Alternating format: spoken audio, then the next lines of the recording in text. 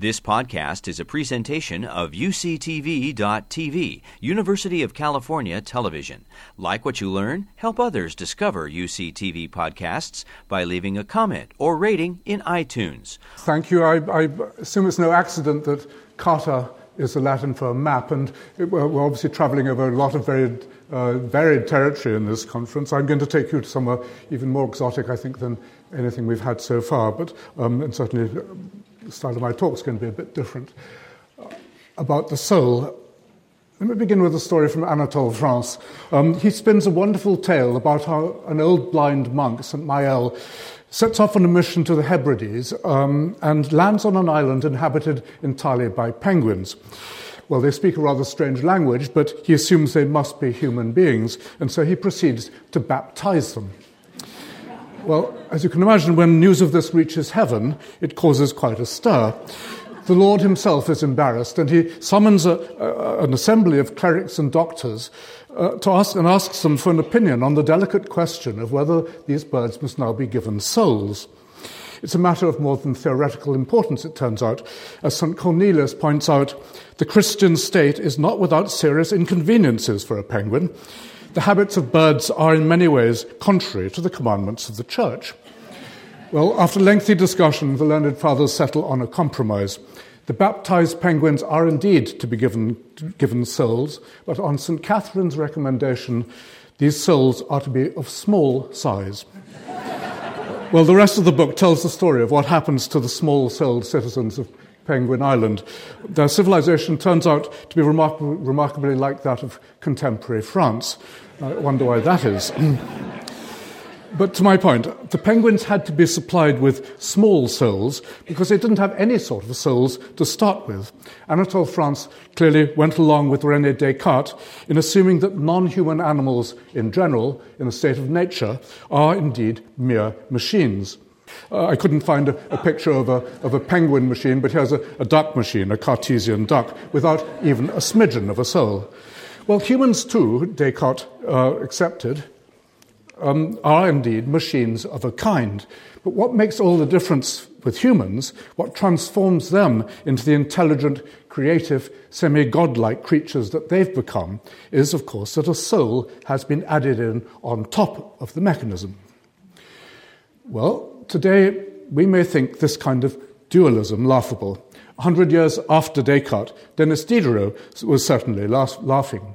He wrote, "A tolerably clever man began his book with these words, 'Man is composed of two distinct substances, the soul and the body.'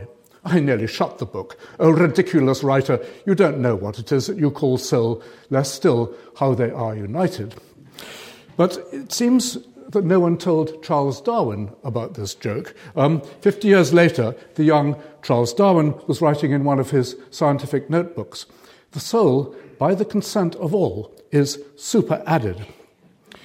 Well, we may laugh, but if we do, I'm here to say that I think we ought to think again.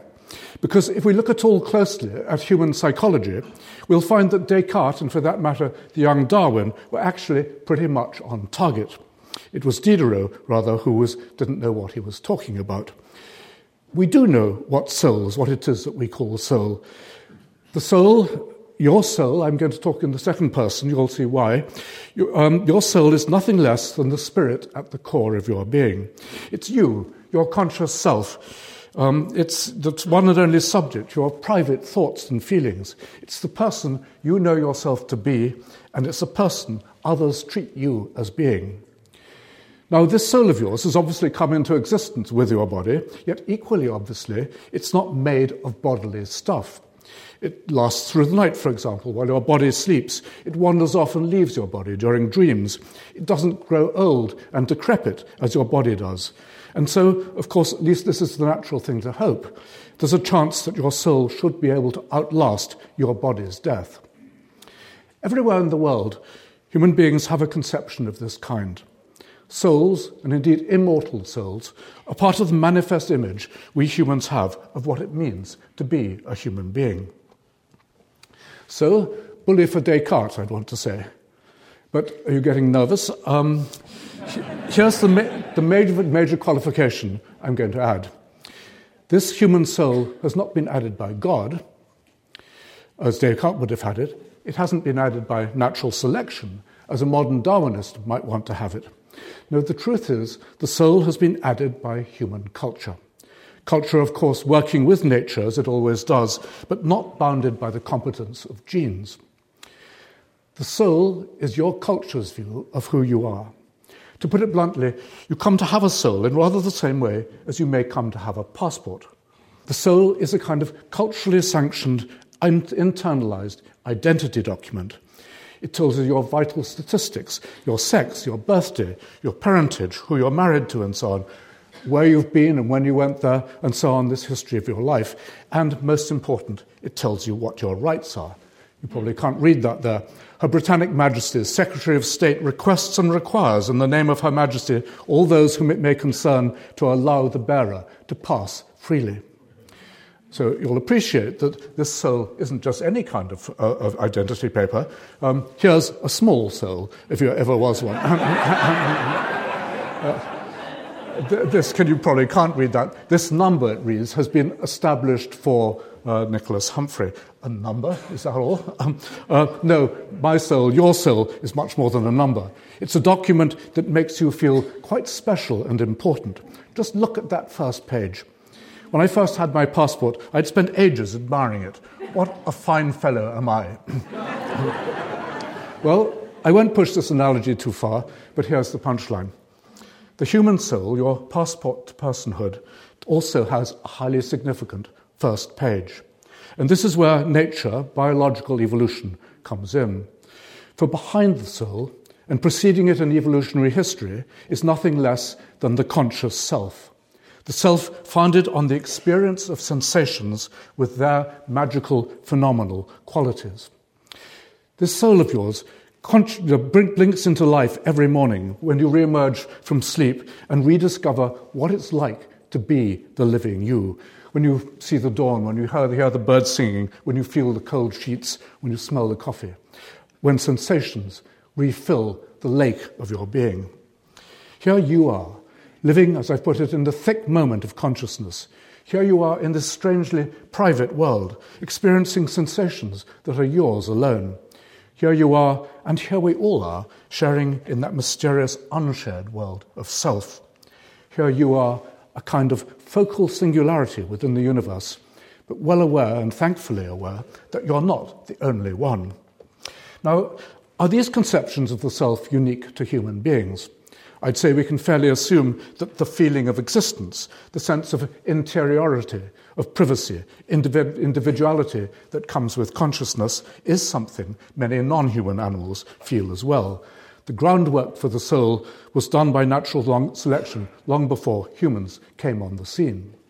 But it's only we humans who, egged on by culture, have built this up into the notion of a fully fledged, spiritually driven human being.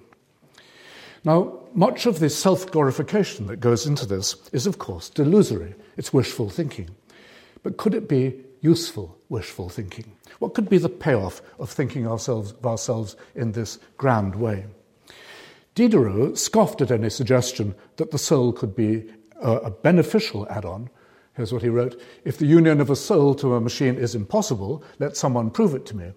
If it is possible, let someone tell me what would be the effects of this union." And he went on to ask, what difference between a sentient living pocket watch and a watch of gold or iron or silver or copper? If a soul were joined to the latter, what would it produce therein? Well, the answer Descartes clearly was going for was none, no difference. The soul would have no practical effect on the watch. It simply wouldn't show. But what a bad analogy. Diderot takes a machine with just one dimension of expression, with no scope whatever for love or tenderness or creativity, and then he mocks it for not showing soulful behaviour. Yes, if you're a watch and all you're about is clocking the time, then indeed adding a soul, it won't make any difference. You won't notice it. But if you're a human being and you add a soul, if you're a human in a human community, and if all the other humans around you have souls too, if what you're about together is friendship and cooperation and invention and speculation, why, then it's a very different story. We humans have indeed discovered that we are a society of souls, and the idea is extraordinarily potent, psychologically, ethically, and politically. And I dare say that from the moment it took off among our ancestors, it must have been highly adaptive. I mean, adaptive in the conventional sense, in ensuring its own continuation. It transformed human relationships. It encouraged new levels of mutual respect, and it must have greatly increased the value each person put on his own and on others' lives. As the theologian Keith Ward has put it, the whole point of talking of the soul is to remind ourselves constantly that we transcend all the conditions of our material existence. We transcend them precisely in being indefinable, always more than can be seen or described, subjects of experience and action, unique and irreplaceable. So here's why I'm driving. For members of the human species to live in a world where people have this kind of opinion of themselves is to live in what we can call the soul niche. And I mean niche now in the conventional ecological use of that term. It's an environment to which a species has become adapted and where it is designed to flourish. Trout live in rivers, gorillas live in forests, bedbugs live in beds, humans live in soul land. Soul land is a territory of the spirit. It's a place where the magical interiority of human minds makes itself felt on every side. It's a place where we naturally assume that every other human lives as we do in the extended present of phenomenal consciousness, where we recognize and celebrate the awesome possibilities of individual, private joy and suffering. It's a place where the fate of one's own and other people's souls is a constant talking point, where souls are the subject of gossip, of tender concern, of mean speculation, of manipulation by prayer and by spells. It's a place where the claims of the spirit begin to rank just as highly as the claims of the flesh. Well, I could go on in that vein, but I don't need to. You live there, you know. And the consequence of this was, well, the consequence is that human beings are destined to dwell on those eternal questions which Fred mentioned at the very beginning of this conference. Where have we come from? What are we? Where are we going? And it's been in asking and answering those questions that our species, as a biological entity, has indeed raised itself nearly to the level of the gods. Well, what's the point of that? Do humans really need to ascend to the level of the gods? I've been told, Dan Dennett's told me, that this hypothesis that consciousness has evolved just so as to give us this inflated idea of ourselves is functionally extravagant. It makes out consciousness to be a solution to a non-problem. I don't think so. You might as well object that birds don't need to fly. Terrestrial animals were doing just fine before any of them thought of taking to the sky. Flight was a solution to a non-problem, you might say. Yet wings and flight opened up a new world for birds to exploit. And looking at the history of human beings over the last 100,000 years, looking at that history, I think we conclude that angel wings did much the same for us. Thank you.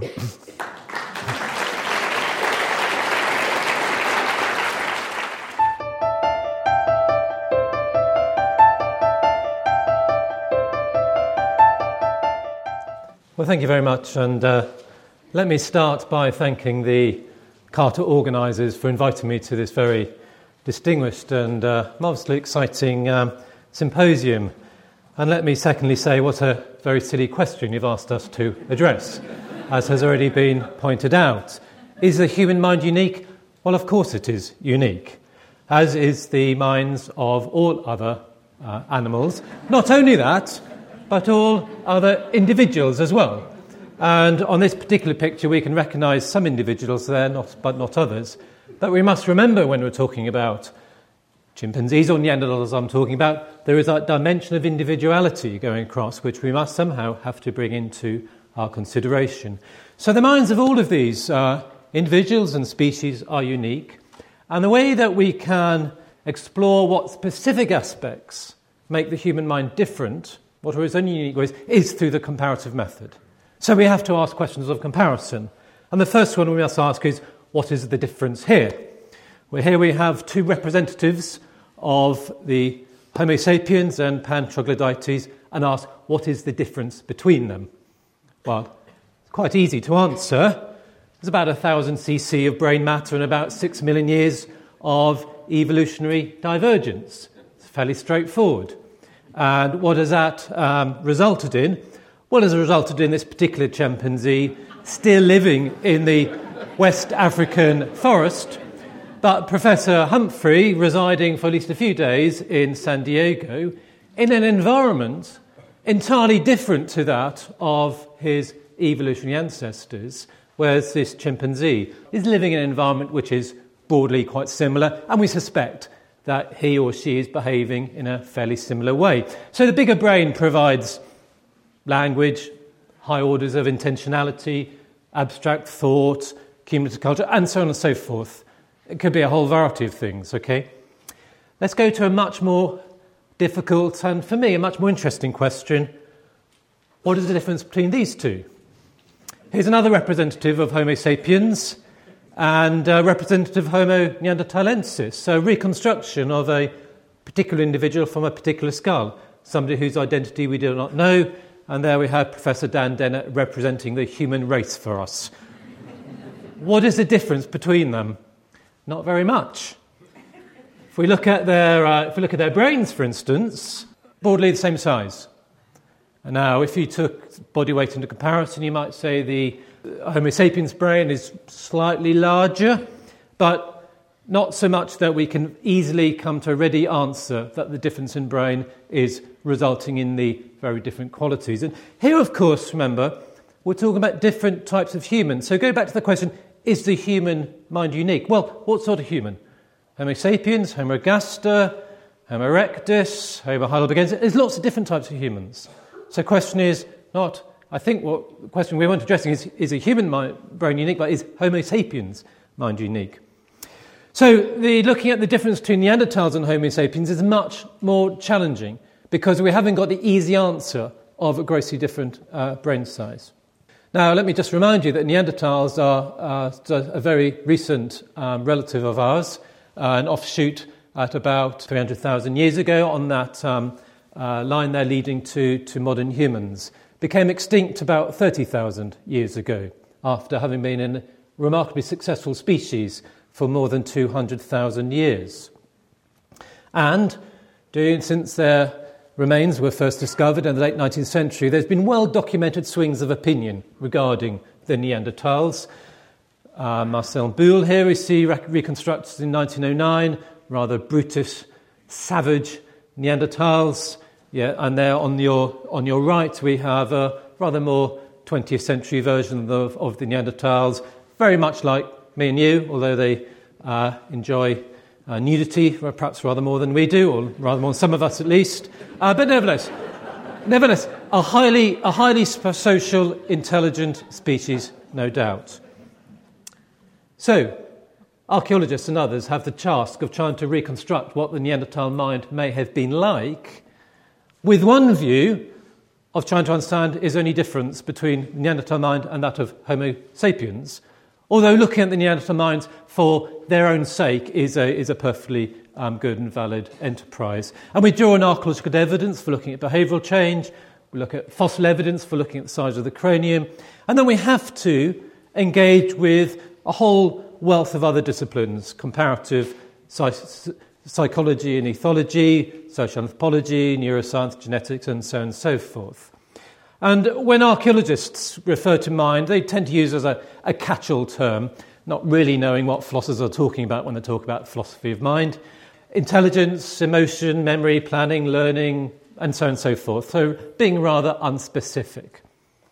Now what I'd contend is that if we look at the archaeological record and the fossil record in as much detail as we can see 8 reasons for suspecting there are very minimal differences between the Neanderthal and the modern mind. And therefore, if we are unique, we're not unique by very much at all. There is, for instance, the close evolutionary relationship. We shared an ancestor no more than 500,000 years ago. Is that time for significant differences in cognition to have evolved? Maybe it is, maybe it isn't, I don't know. We know now there's some degree of interbreeding happening between Neanderthals and modern humans. We know, I've already referred to the similarity in brain size. And looking at the vocal tract, there's no reason to infer any significant differences in the capacity for vocalization from anatomy alone. Further reason, my number 5, is simply looking at the complexity of the Neanderthal stone tool technology, especially the Lavallois technique we see here. Neanderthals were routinely shaping blocks of stone using immense skill and foresight so they could remove large flakes, large blades, and in this case, a point perfectly ready to be hafted for use. It's an extraordinarily skillful activity. Very few modern flint-knappers who acquire these ancient arts are able to replicate what the Neanderthals were doing on a routine basis. So it seems most likely to me that it must have involved some active teaching, vertical, horizontal, and oblique, coming across generations. And then further, we need to remember that the Neanderthals were an extraordinarily successful species. Now, if Homo sapiens last 200,000 years, I'll be surprised the way we're going to this planet. Neanderthals made it. They lasted to maybe 300,000 years. Not only that, during that period of time, the global climate swung from ice age to interglacial and back to glacial period. They were present all the way from the Atlantic coast right through into Central Asia at Tasik Tash, inhabiting a very diverse range of environments.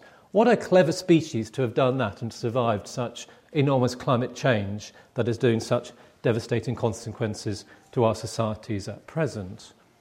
Now, partly doing that, they were outstanding hunters. We know by looking at their skeletal remains, doing some very clever isotope studies, that meat played a very high role in their diet. They hunted big game, often using spears, short-thrusting spears, and that would have required cooperation, a lot of planning, and for me, most important, a lot of trust between individuals. This isn't hunting like a social carnivore, like a chimpanzee. This is much more sophisticated group hunting, I think. So this begins to us thinking about not only their technical skills and their natural history knowledge, but also their social skills. And when we look at aspects of their sociality, again, we're drawn to thinking that the similarities with modern humans, Homo sapiens, are far more profound than the differences. Now, some would argue that if you look at brain size within primates, it broadly correlates with levels of social intelligence, however that might be defined, such as empathy. And if that's the case, Neanderthals would have same levels of social intelligence as we have. But we can also look at the social care of the individuals. They were burying some individuals. Some who got wounded and injured were clearly cared for and back to health. We cannot avoid the conclusion that Neanderthals showed great deals of empathy, great deals of social care. We can't avoid that they are much like us in those regards. So I've given you 8 reasons why the Neanderthal mind and the Homo sapiens mind appears almost identical. Here's 3 differences why they seem just absolutely radically different. And I've listed them here. I'll go through them in a little bit more detail. Cultural homogeneity versus cultural change, rapid replacement, and the absence of symbolism. Let's look at the first of those. Now, throughout the 200,000 or 300,000 years of their existence, Neanderthals remained as Stone Age hunter-gatherers in restricted regions of the world. In this picture on your left, you'll see the deep sequence at Tabun Cave in Israel, which stretches for about 200,000 years. You can take the artefacts at the base of that sequence and reconstruct the way of life at the base of that sequence. It's not different in kind from that at the top. Remarkable stability through all those climate changes, through all the demographic changes, much the same going on. And there on your right, where is that? I think that's Tokyo, is it? I'm not quite sure. But anyway, what we're seeing here is in merely the 200,000 years at most that modern humans have survived, and most of these activities happened in the last 10,000 years. We have radically changed the way we live. So we've got a globalised climate now with megacities and so forth. Radically different type of species, radically different type of mind. And we can see that if we look more detailed. So if we look at these stone artefacts, Neanderthals made very few technical innovations. They changed the types of tools, they responded to raw materials, but the amount of innovation is limited. Among modern humans, after an admittedly slow and bumpy start, By the time you get to around 50,000 years or so ago, you see innovation after innovation after innovation. Things such as sewing needles, fantastic in the middle of a glacial period. Neanderthals didn't invent sewing needles to improve their clothing, or harpoons, and so on and so forth. Now, we know from the Neanderthals, from their skeletal remains, they were just on the edge of existence. There was never a population, I think, under more adaptive stress than Neanderthals. Why the heck didn't they invent some tools to help themselves out? Why didn't they invent some bow and arrows, some spear throwers, some needles? It's ridiculous, okay? And why didn't they invent farming? Now, here's a more interesting question. Homo sapiens dispersed out of Africa around 50,000 years ago. The very first time an interglacial came along, they invented farming. Not just in one place, but in 8 or 9 different places in the world. And that led to the early civilizations and San Diego. Okay? It just happened. Now look at this chart. You see the Neanderthals, they hit interglacial, they hit interglacial, they hit interglacial. They carried on doing much the same. Why is it modern humans just responded to the interglacials in that manner and the Neanderthals didn't? It must be something to do with the reason that Neanderthals were so rapidly replaced by modern humans in Europe. Modern humans dispersed into Europe around 40,000 years ago. Within 5,000-6,000 years, Neanderthals have been pushed to the margins and then faded into extinction. Yes, there may have been a little bit of interbreeding. There doesn't seem to be any violence and warfare and so forth, but the Neanderthals were edged out by ecological competition. There was a species that lived in that landscapes for more than 100,000 years. They were adapted to those particular environments. In come these Africanists, these Homo sapiens. Within a few thousand years, they had the world to themselves. Why was that? And then we have the issues of symbolism.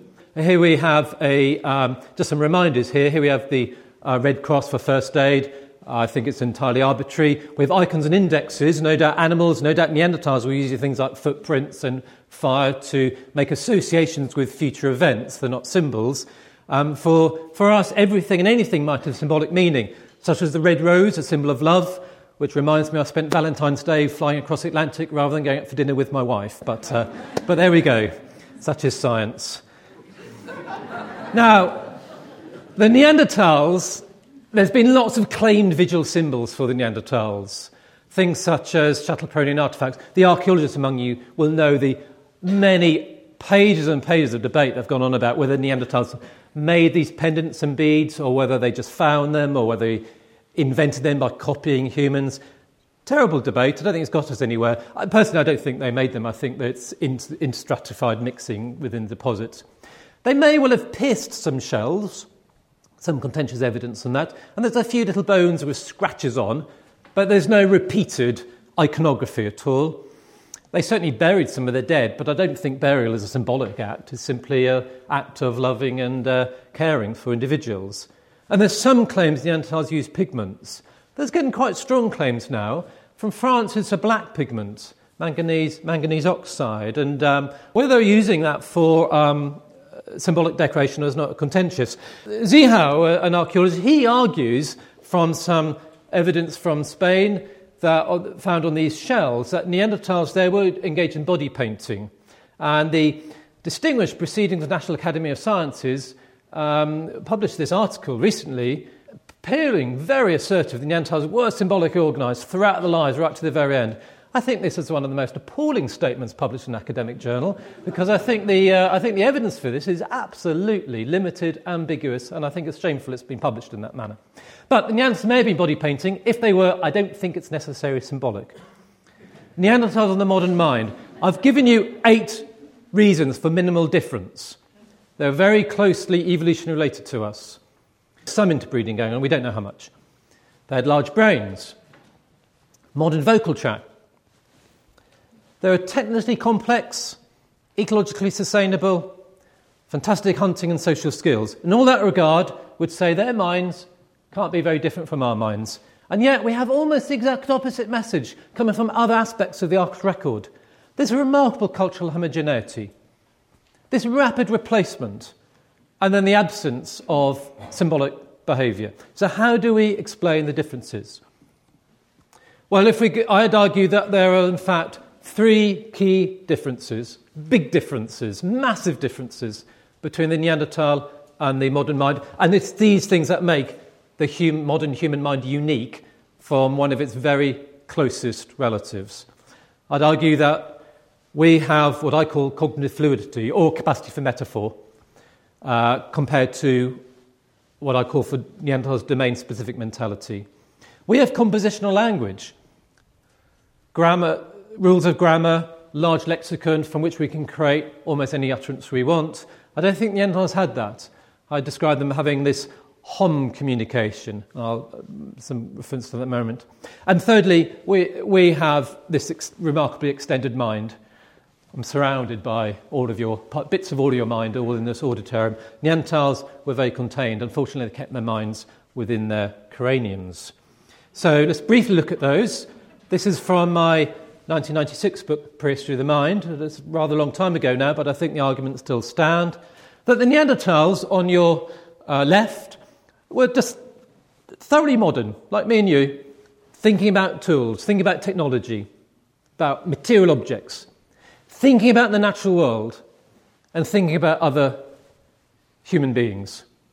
What they weren't so good at doing was bringing those thoughts together. These were very isolated cognitive domains. Modern humans, on the other hand, I think, because of virtue of compositional language, have this capacity for cognitive fluidity, or in other words, a capacity for metaphor or strong analogy. Here's the difference it makes here. So if you see this Neanderthal chap at the bottom there, I don't think he could ever come up with the idea of making body ornaments, making some nice beads, because that means taking what you know about the social messages you want to send to somebody and taking what you know about making things and combining those together. I don't think he could do that. Equally, making tools to hunt specific animals in specific circumstances, it's a design task I think they lacked. In terms of communication, moderns, I think, had compositional language like we do, enable their cognitive fluidity. I think Neanderthals had a sophisticated form of communication, vocal communication. I think it was inherently musical in nature. And I think music is something that isn't unique to the modern mind. I think that is deeply, deeply evolved and shared by many types of humans. And then lastly, Neanderthals contained minds. We've extended ours into the material world. That's partly what all the cave paintings are about. It's partly what your iPad's about. It's partly what the beads are about. We gave up on the brain. We thought it wasn't good enough for us. We extended our minds out. And of course, we have a good example of there with Professor Dennett, with his mind sat on the wooden shelves behind him, as much as within the cranium itself. So my very last slide, is the human mind unique? Yes, of course it is. Don't ask such a silly question. But so too is that of all species, and indeed all individuals. Difference between the human and chimpanzee mind are vast. How could it not be? We have 3 times larger brain and 6 million years of evolutionary separation. Difference between modern humans and Neanderthals, that's a much more interesting question. I think they relate to patterns of connectivity within the brain that enable cognitive fluidity, compositional language, and extension of the mind into the material world. So thank you for listening, and many thanks again to the CARTA institution.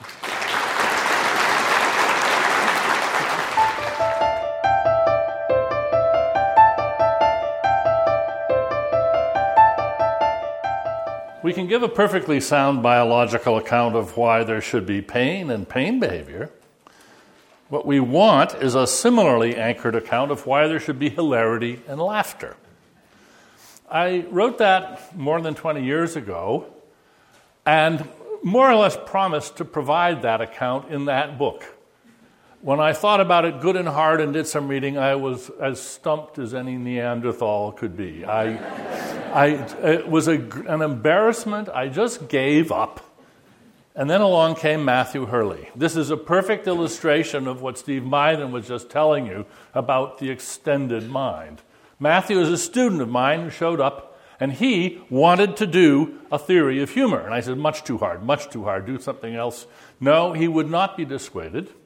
And this resulted in the Hurley model of humor in the book that we published together just a year or so ago. The paperback's just out. Inside jokes using humor to reverse engineer the mind. There's 3 authors. Reg Adams is the third, a young psychologist, then at Tufts, now at Penn State. So this is a product of the extended mind, to be sure.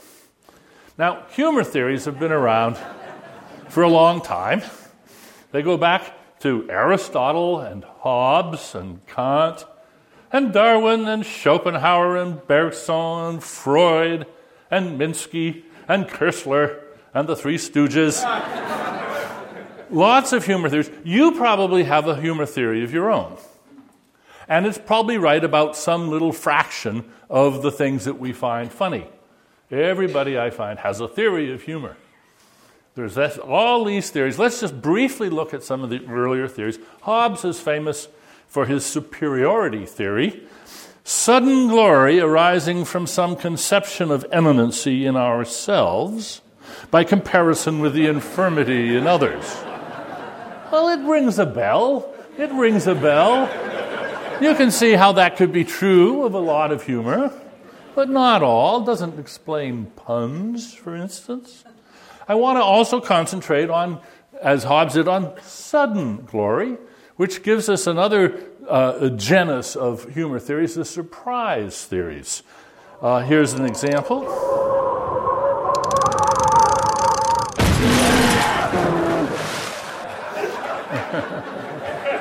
Yes. Thank you for laughing. You're improving my point. This is a little experiment that I wanted to run. Now we get a little bit turgid and intellectual. We go to Kant, talking about incongruity resolution theories, sudden transformation of a strained expectation into nothing.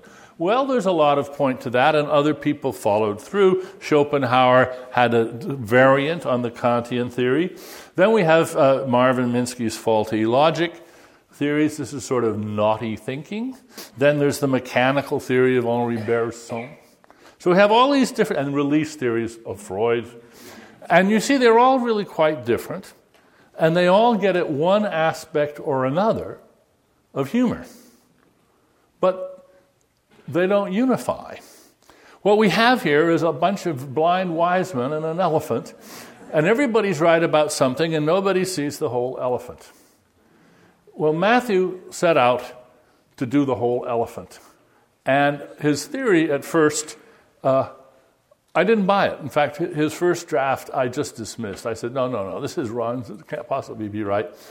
And in fact, my initial complete incredulity and refusal to take it seriously, in the end, I decided was an important datum.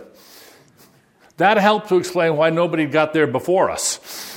Because it's initially counterintuitive and it's hard to take seriously until you work it out. Thank goodness Matthew said, no, I just haven't said it right, Professor Dennett. You wait, I'll get it. You'll see. And I did. And so I'm on board now for the Hurley model of humor, which is what I'm going to be talking about.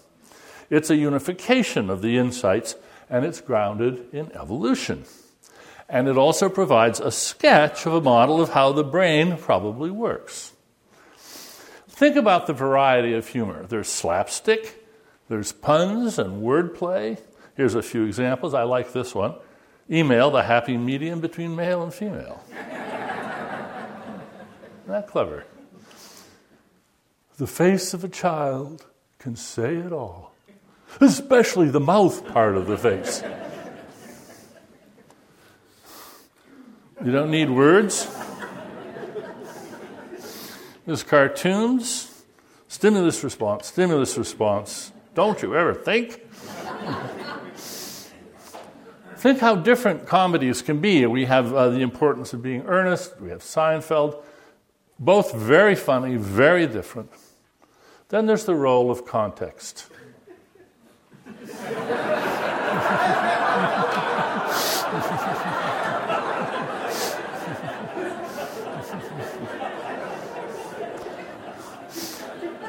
What do all these have in common?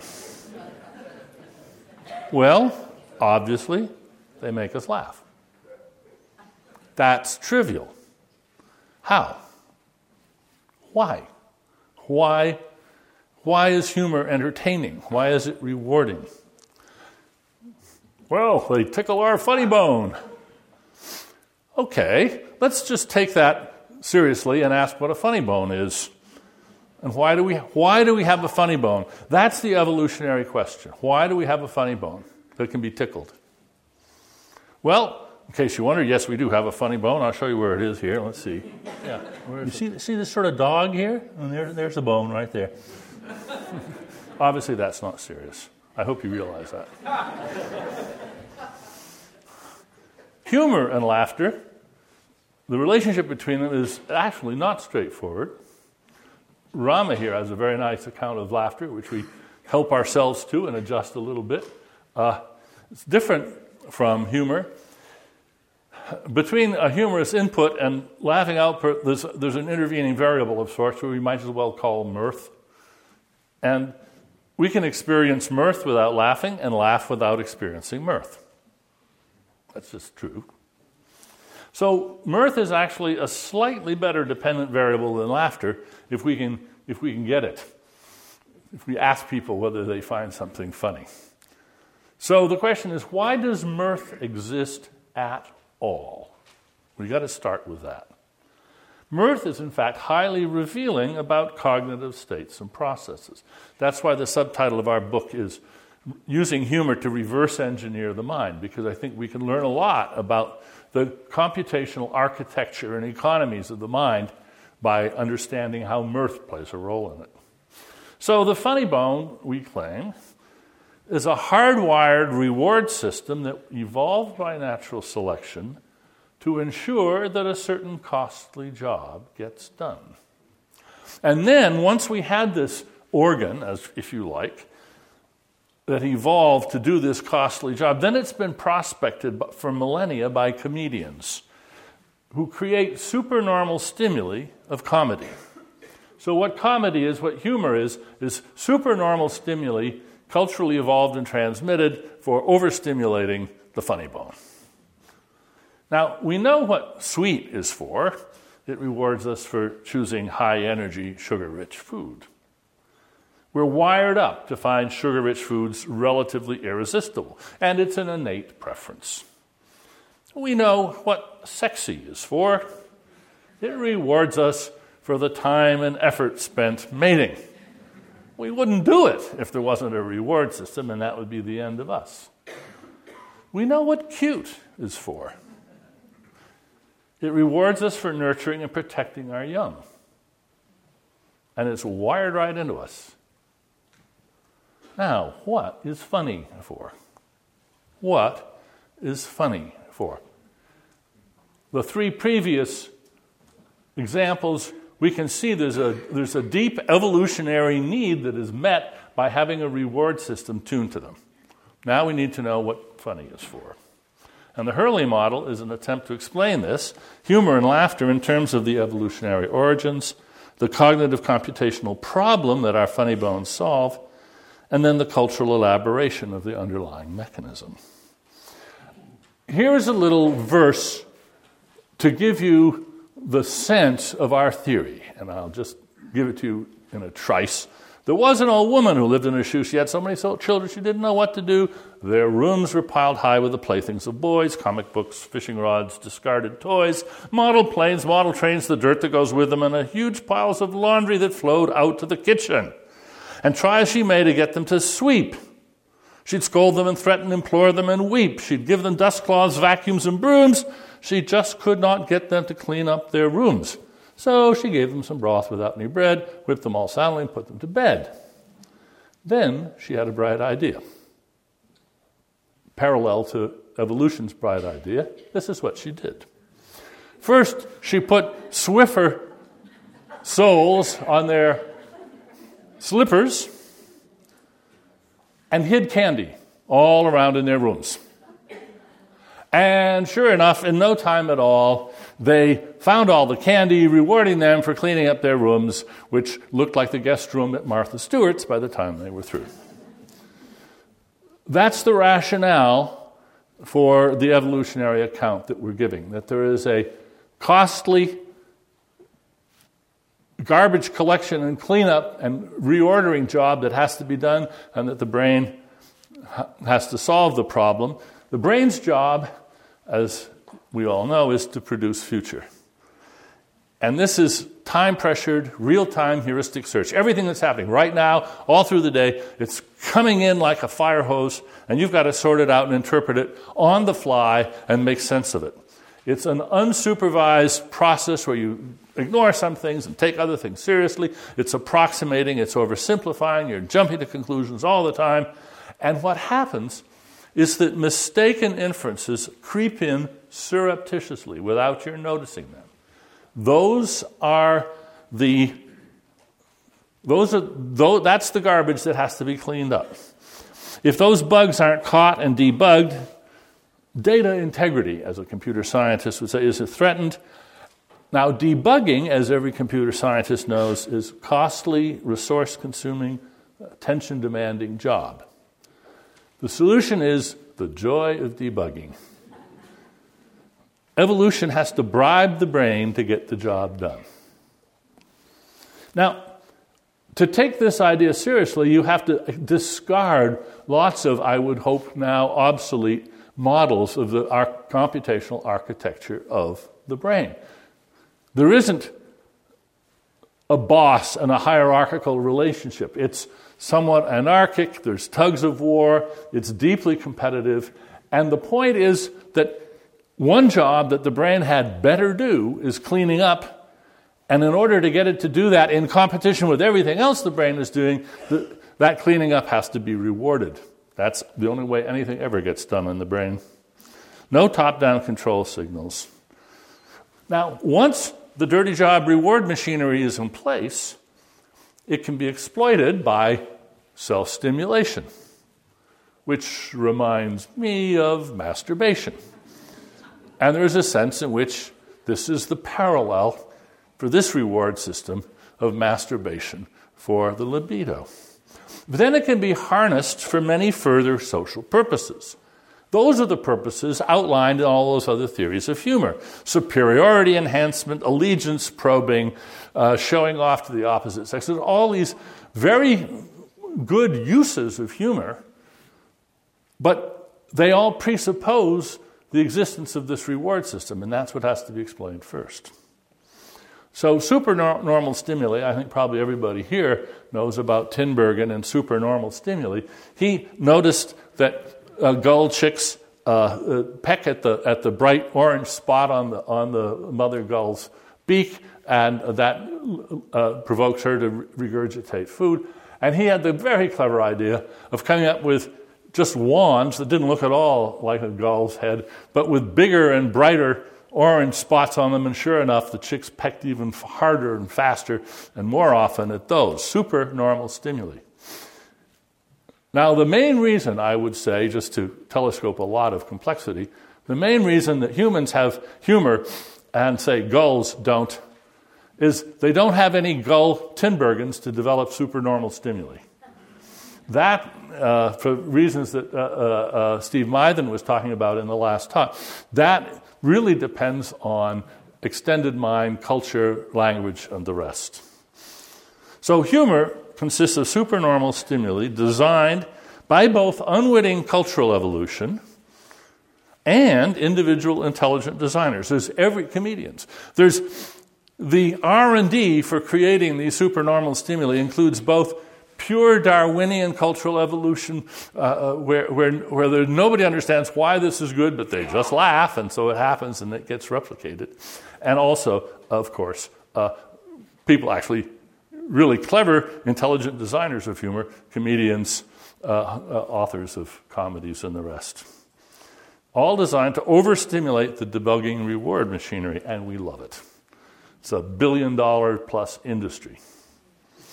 Now, how good is that theory?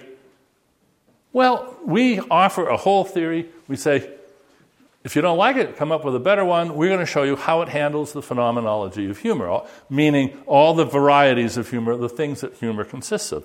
First of all, you have to come to understand that humor is not an intrinsic property. It is a Lockean secondary quality like red. It depends on the disposition in the observer. Consider the following idea. First there was sweetness, and then we evolved to like sweetness. No. First there was glucose. First there was sugar. But sweetness evolved with our liking it. They are indissoluble. They go together. And the same thing has got to be true of humor. Theorizing about humor without studying the brain is like theorizing about sweetness by looking very carefully at the structure of glucose. That's not going to tell you what sweetness is. It's not going to tell you what sweetness is. And most theories of humor in the past have intensely studied funny texts, funny pictures, and so forth, without thinking carefully about what must be going on in the brains of the observers appreciating that humor. Well, one of the things we know about humor is that order is important. This is part of the phenomenology. Man walks up to a hot dog vendor and says, "Make me one with everything." Oh, and the man is a Buddhist. No, get that out of order. Why is order important? That's one of the things you have to explain. Timing is important. I can't resist telling a story about my late great friend, John McCarthy, who, at a meeting not unlike this, first speaker gets up and starts talking. Somebody at the back of the room yells, "Louder!" So the fellow begins speaking louder, and John yells, "Funnier!"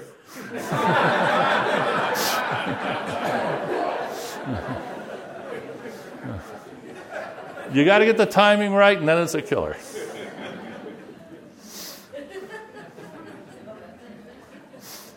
This cartoon, in a way, was the inspiration for Matthew Hurley's model. He began to notice that in many languages, there's a word like funny in English, which has two meanings, nicely exemplified here. There's funny, uh-oh, what's that funny smell? What's that funny noise? And then there's funny, ha-ha. And it turns out that's true in a lot of languages. We've got a good dozen that there's a term like this. And he decided that was actually an important clue. And the clue really is that humor always begins with a bit of a mistake. It always begins with a tiny uh-oh, which is then resolved almost immediately into, oh, never mind, it's okay. And it's this down-up, starting off with a little bit of negativity, a little down, followed by a little bit of up. The same point's been made in a wonderful book by David Huron called Sweet Anticipation about music. Now, Huron's book is about reverse engineering the mind using music as a probe. Ours is about using humor as a probe. As he says, pleasure is increased when a positive response follows a negative response. While surprise is biologically bad, surprise nevertheless plays a pivotal role in human emotional experience. Surprise acts as an emotional amplifier. We call this the Huron trampoline. We sometimes intentionally use this amplifier to boost positive emotions. That's one of the keys to our model. Covert entry is very important in humor. The mental spaces filling up with all this furniture as life goes on, easily cluttered up, and they get easily contaminated. And what happens is that mistaken premises enter without notice. They enter covertly. And this is important to achieve the groundwork for making something funny.